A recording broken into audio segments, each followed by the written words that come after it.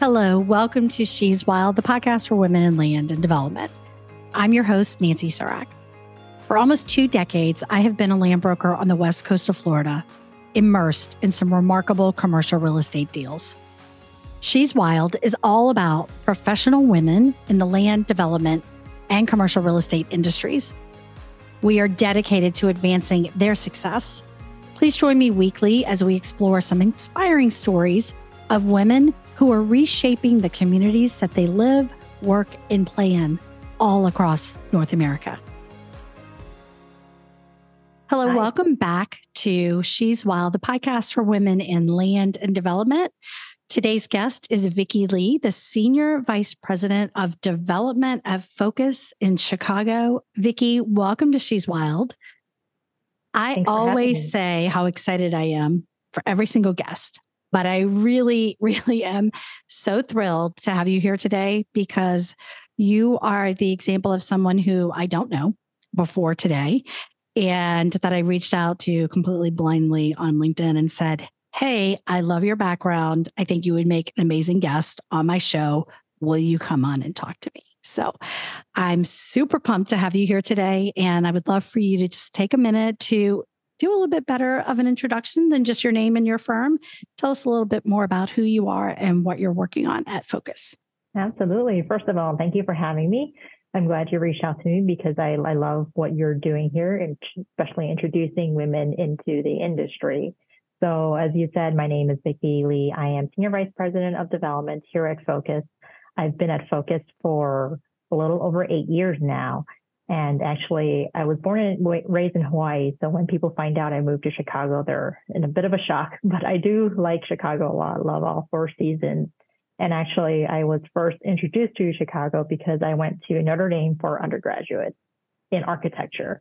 And I did end up practicing for about 5 years in DC for a firm called Hardy Gallup Partners. Then went back to business school at Cornell and then came here right after graduation. So I mainly head up our Midwest mall redevelopment and also lead our team to expanding our company into the Southeast. So Tampa Bay region, Miami, as well as Charlotte, Atlanta, Raleigh. Awesome. So I'm always really interested in how folks have found the world of development, or as I normally say, land and development as a career path. But in your case, you are already sort of studying something in the field, right? Architecture. Mm-hmm. Tell me what originally led you to choose architecture as a field? And then as a follow-up to that, how did you go from architecture to development as a career path? Yeah, absolutely. So I wanted to be an architect since 6, or as far as I can remember. It was just particularly driving by homes at night where you're seeing how families interact in their homes. And so to that end, I've always been attracted to multifamily or anything to do with housing, actually. And so that's what got me into architecture. And when I applied for schools such as Notre Dame, I specifically looked for architecture programs. And Notre Dame was great because they had a year abroad in Rome. So I was like, sign me up. I don't need any other sale on that. And then as I was practicing, unfortunately, I graduated right at the Great Recession in 2008. Luckily enough, I did have a job lined up and I did retain my job for the 5 years.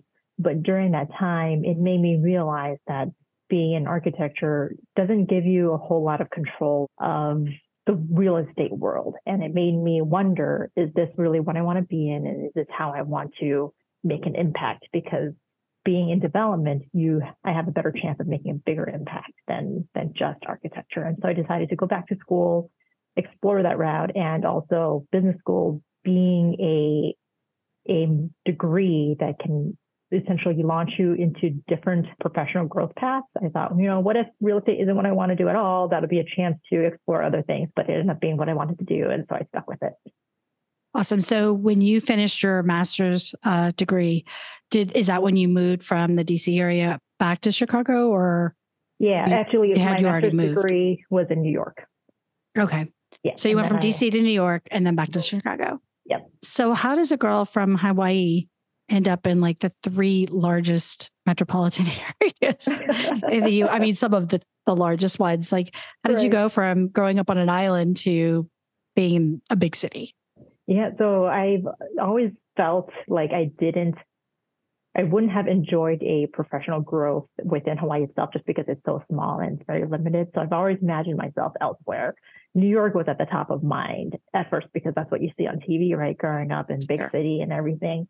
But then as I grew up, I realized I craved more of the Midwestern lifestyle in terms of this is still a great big city, but everyone is super friendly and engaging.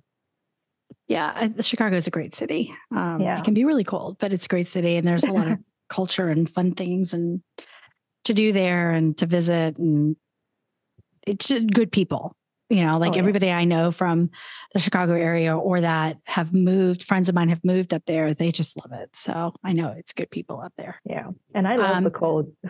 You love the cold. Okay. Obviously if you went to DC, then New York and Chicago, there must be a part of you that loves that. Right. But that is certainly not what you grew up with. Right. So did you get back to Hawaii very much? I do. My parents still live there. And so I try to go once a year or so, but tickets are pretty expensive. So I do limit it. But then I have flown them up here once or twice so that they can experience the Midwestern lifestyle and the Four Seasons. My mom in particular have not seen snow since she moved from Hong Kong. And so she just really wanted to experience it. That's awesome.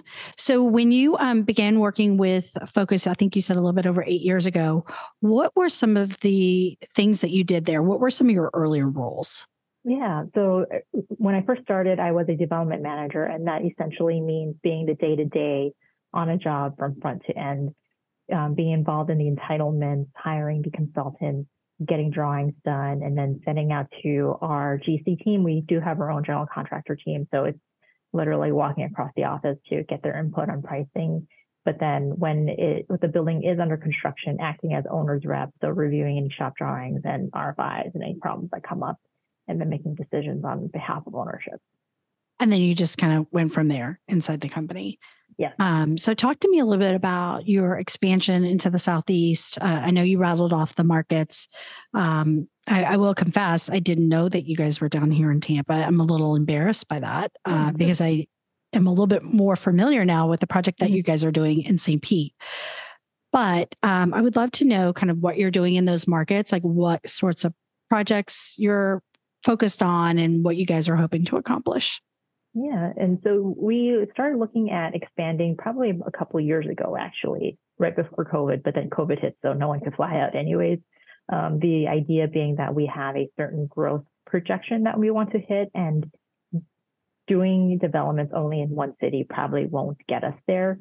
And so we needed to look elsewhere. And we basically visited a bunch of cities and then analyzed what the rent growth potential were, what the income of that population was, et cetera. Because right now our bread and butter is multifamily, and we want our first building outside of Chicagoland to also be multifamily because we know it so well. And so in Miami, Brickell, as well as St. Petersburg, we found A+ sites because we want to expand it with like luxury class A. It's the best building ever. Our site in Brickell is an acre, just shy of an acre. It'll be about 517 units, 40 stories high, luxury class A, rental, multifamily, about a block away from Brickell City Center. So a really great location. Amazing location. Yeah. And then our St. Petersburg one, also a great location. It's about 2 blocks south of Central and then 4 blocks away from the Bay. It's 367 units and 24 stories high. And you guys closed on that. Was that this year or last year? St. Petersburg was this year in June, and then the Miami one was in November of last year. So when you guys see headlines, I mean, obviously, if you just recently closed it, you're quite familiar with what's happening down in the St. Pete downtown district with the Trop. But seeing that even get further along, especially I think it was, last week or the week before when it was like all over the news again. Right. And for those listeners who are here today with us, but not as intimately familiar with the St. Pete market, the Tampa Bay Rays is our baseball team. And for at least 10 years, if not longer, there's just been crazy talk about them leaving and not only leaving the region, but leaving St. Pete, coming over to the Tampa side of the bay. And just every year or so, it's just always tons of news around like where the Rays going to go. And they finally just recently announced they finally made a deal with the city on the property, and it's going to completely transform. And I'm just doing this, Vicky, for the folks that are listening. It's like an 86 or 90 acre parcel, completely going to transform downtown St. Petersburg. And your site is really what? Maybe 4 right blocks there. Diagonal from that? Yeah. And actually, if I looked at the plan correctly, they're moving the stadium a little bit over to the east as well. So it'll be even closer to where our site is. And it's so exciting to see that happen, especially with a group like Hines, who is a big developer that can actually get this done. And 100%. So to see so much revitalization coming into St. Petersburg is great, because Central Street, while very active and very energetic, especially at nighttime, as I walk down the street, I think this redevelopment will take it to the next level. Yeah, I certainly think that will, just a huge catalyst, but you got your project, you've got, I think it's 400 Central is another one. I'm super excited for that area of downtown St. Pete. I think it's way overdue. And it's going to make it a much bigger city here regionally. St. Pete is a great office market, but it is a smaller version than what we have over in Tampa. Right. So to know that all that investment is coming in is pretty remarkable. So I was looking at your St. Pete project. Looks like, forgive me if you already stated this, it's 24 stories, correct? Correct. And mostly all multifamily. You do have a commercial component. We do. On the southwest corner of the building, there will be space for retail, and it's a little early to talk to retailers, but we hear that people are interested. Yeah. And I'm sure you guys have been over in the Edge District and seeing kind of all their commercials. So it's down there. It's down there all along Central. It's down there. I don't think is it 6,000 square feet? Is that where you guys are putting in that? Yeah. You're not going to have any issue. No. There's going to be folks like all over you guys. And it'll be great because I appreciate the type of retail that is on Central, with like the more intimate local shops that have character. And so we're excited to have something like that in our building as well. Yeah, it's really what I think makes St. Pete, St. Pete. Right. It's so different than what you would find in like downtown Tampa. Mm-hmm. And it really does give it its own character, which is really cool. Okay, so when you're looking beyond the St. Pete market, I think you rattled off Atlanta and Charlotte. I think there was one other location. Raleigh. I used to live in Raleigh, which is fun.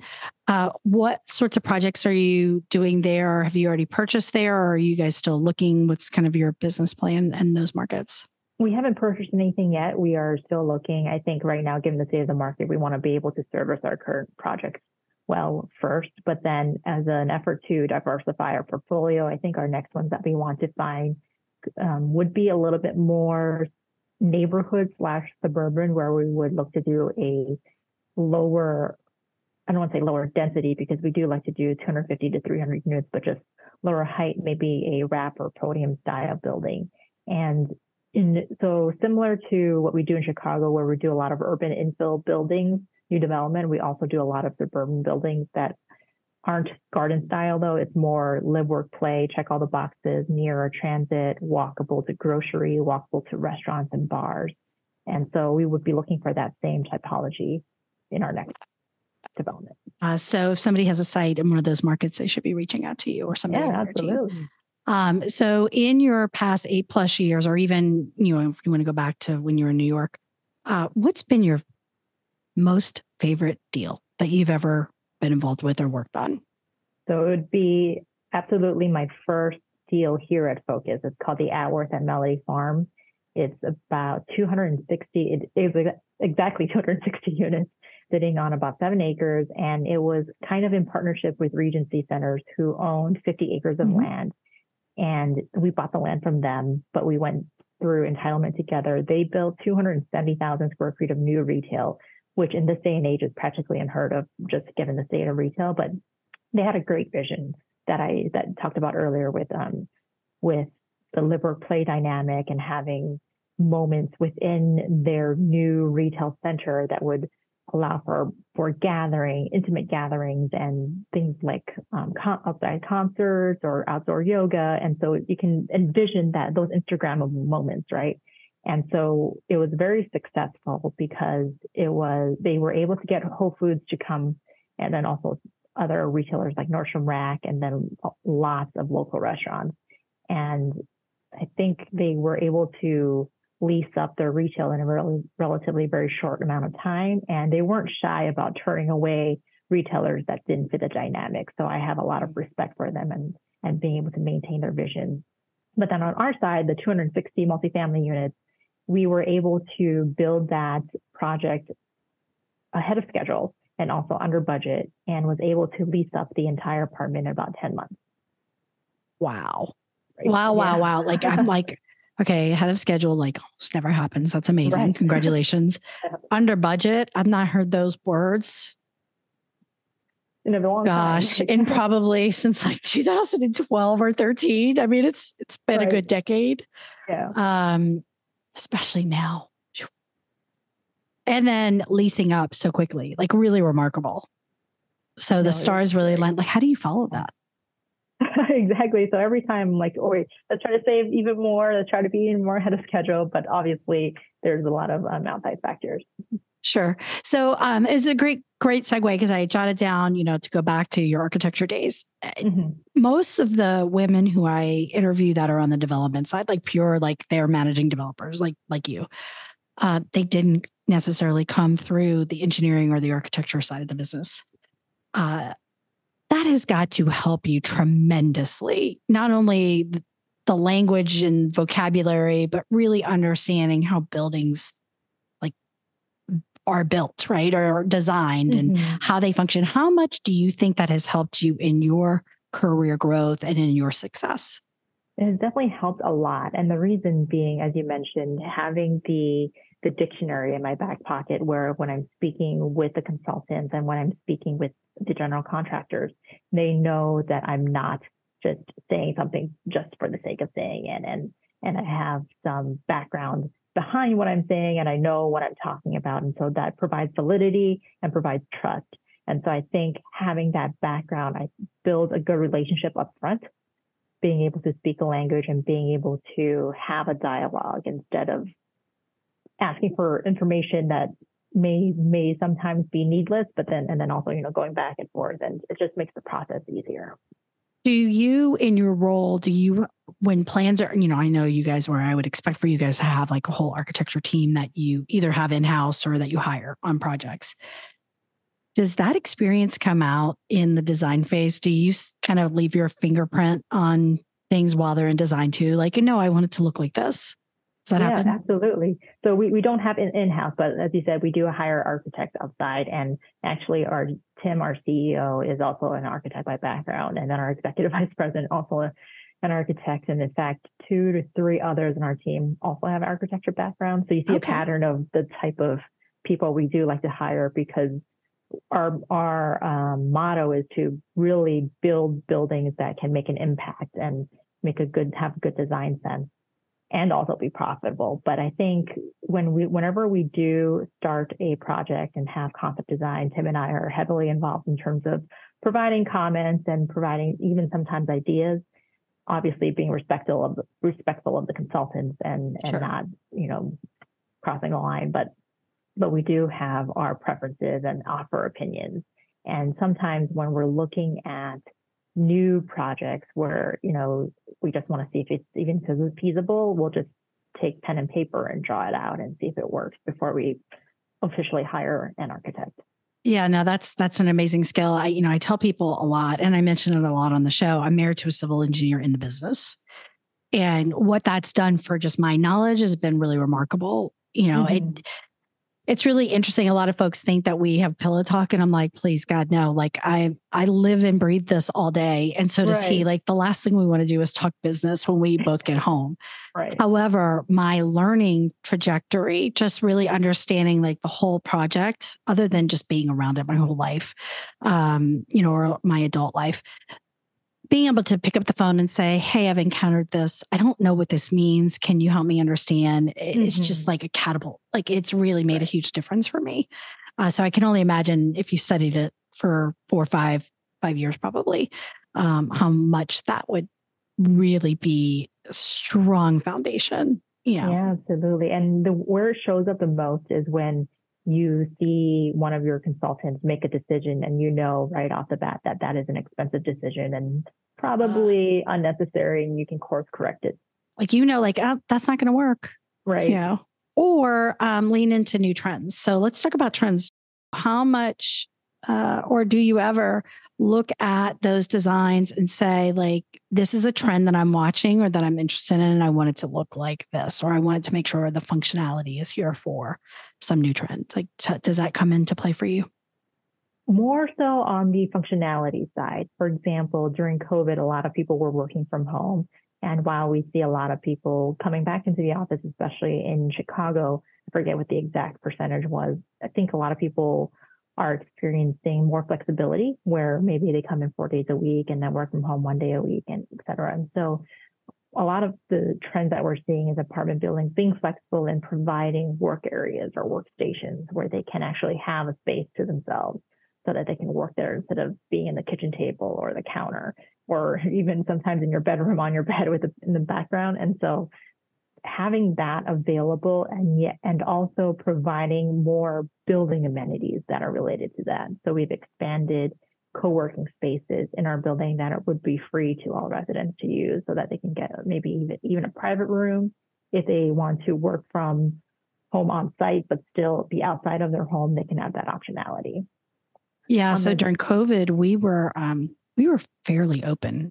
Right. The Tampa Bay region was closed for about 5 weeks, is what I tell people. And it's interesting that you mentioned earlier in our conversation that people couldn't travel. I knew in June of 2020 that things were about to pop off here in the Tampa Bay region because I had folks coming from driving from Atlanta, Charlotte, New York. They were doing like road trips down to Florida, and they would walk into my office. I was in a co-work space. They would walk in and they would say, "I'm not supposed to be here. I'm not supposed to be meeting in person. We have like kind of this company directive." Yeah. But we know Florida is open, and we know that if we're not down here looking at sites and talking to brokers like you, like we are going to miss the opportunity. So we're here.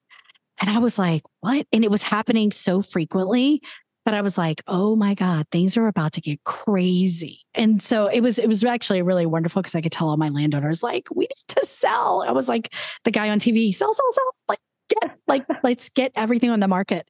Because I could just see the demand train just was like coming for land.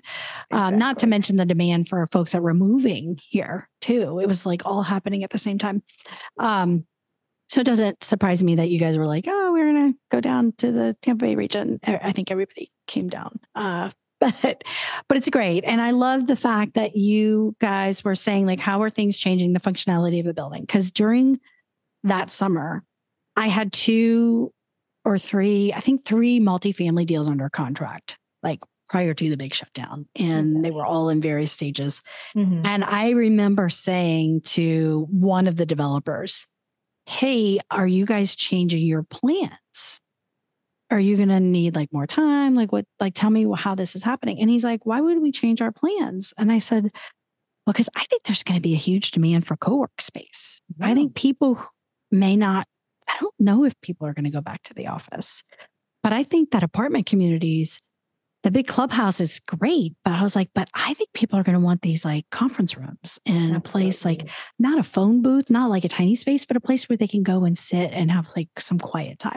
Absolutely. And I remember the conversation, like we chatted about it in depth, and I'm like, oh, it's cool to hear you saying, 3.5 years later, oh yeah, that's like totally a thing. Yeah, definitely. And we were a little lucky because when we were designing a building up in northern suburbs, we had already sensed that happening. And so we started putting the co-working space in our buildings. And so I think we're one of the first to do that in the suburbs out here. Well, that's awesome. I wish we were doing work back then. I hope that we could do work in the future as well. I just have a couple more questions for you. When you look back at your career, I asked you about your favorite deal. What have you been most proud of? I've been most proud of taking the leap into doing this, going to business school and just leaving behind a job that I was on a trajectory of growth path and saying, you know what, let's do this. I will have to take out a giant loan for business school, but I'm going to take the leap of faith and do this and try it out. That's awesome. I love that very much. And then what has been your biggest challenge? It's a little similar to that in the sense where back when I was applying for different schools, I didn't say, let's take the leap and try it for the Harvards or the Stanfords. And so I regret not making those decisions. And so now as I assess making new decisions and new risks, like assessing, well, why not? Just give it a try and see if it happens. If the consequences aren't dire, then take the risk and give it a go. Yeah, I like to tell people, what's the worst that can happen? If it's not death, you can recover from just about anything else. Exactly. If it's a $500 application fee, just do it, right? No, that's fantastic. Okay. So with that, I'd like to, at the end of every interview, I love to ask 3 questions. Sure. The first of those is, and I don't know, you may or may not have one of these, but I'd love to ask, is there a book or a podcast that you have read or listened to recently or at any point in your life that has been particularly inspiring or meaningful that you think everybody should check out? I really enjoyed reading In Praise of Difficult Women by Karen Carbo. So for those of you who don't know, it's a bunch of short stories about women who have broken into their industry and have been atypical in the industry. And my favorite story is about Ruth Bader Ginsburg, where she attended Harvard, I think 1 year later than her husband. And at that time, her husband had unfortunately had testicular cancer and so wasn't able to do a lot of the coursework and everything. So in addition to her own coursework, she dictated his papers and his notes and was able to carry the load for 2 of them for the majority of their law school. I didn't know that about her. Yeah. Mm-hmm. Well, I'm going to definitely put that on my reading list. I'll definitely add that to the show notes for folks. I started asking that question really because I'm selfish and I listen to a ton of audiobooks and I'm always looking for like the next one. And I love like career oriented or really motivational stories and books because I feel like, this is a pretty hard, challenging business. And I always need like somebody in my head being like, you can do it. So I love that. I can't wait to read it. So thanks for sharing that. And then I love to ask the question that, in your case, you went to architecture school and then you got into development. But if somebody were to call you just completely out of the blue one day, regardless of what they're studying or what their interests are, and they say, I really think I want to be a developer. What one piece of advice would you give them in order to help them be successful? So I would say to talk to anyone and everyone in the real estate industry, even if they aren't a developer, if they're a broker, zoning attorney, you name it, being able to speak to someone, you never know who knows someone else that may have a development position open. Because as I understand it, a lot of development firms like ourselves run pretty lean and there's no constant or no cycle of recruiting, unlike banking or consulting where there's like a set schedule every year. You interview, you do this, and there's job availability. It's really depending on turn and need. And so the sooner you can speak with anyone, you can get on their radar so that they can recommend you. And also, if there are no positions open, to just take the closest thing you can and learn about the industry, because while it's a little different, every real estate industry has something to do with development, and you can leverage your experience that way. Great advice. Thank you. And then finally, if somebody wanted to follow what you guys are doing as a company or you in particular, where's the best place for them to follow you? Are you active on, obviously we connected over LinkedIn, but is that a place where you're active or do you have like other social media that folks could follow you on? LinkedIn is where I'm most active in relation to my profession, but then also our company website, www.workwithfocus.com, also has regular updates on what we're doing in terms of our development. Awesome. Well, I want to thank you for giving me time today and for joining me on the show, for sharing your story and, going through your advice and things that you love about what you do every day. It's incredibly meaningful for me to have somebody with your experience on the show. So thank you for that. And again, I will just reiterate, I really hope that we can do some business in the future. And I wish you guys the best of luck on your project in St. Pete. When you come down next time, please reach out to me. Let's connect. I'll grab you a drink or a meal and, maybe show you something that you haven't seen in the market. Absolutely. And thank you for having us. And I love what you're doing with the show in terms of getting the industry out to women. Yeah, absolutely. This is my legacy. In addition to selling land, I'm like, you know what? I'm going to make this one difference. And this is my contribution. So thanks again for joining me, and we'll chat soon. Thank you. Thank you for joining me today on another episode of She's Wild, the podcast for women in land and development. If you enjoyed today's episode, please go out and rate us right now so that other folks just like you can find us. And if you know a total rock star woman who's working in land and development or commercial real estate, who is either just getting started or is more seasoned, please tell her about this show. And finally, if you know someone who you think would make an excellent guest, I am always looking for inspiring women to interview, and I would love your recommendations. Please connect with me on any of my social media accounts by searching Nancy Surak.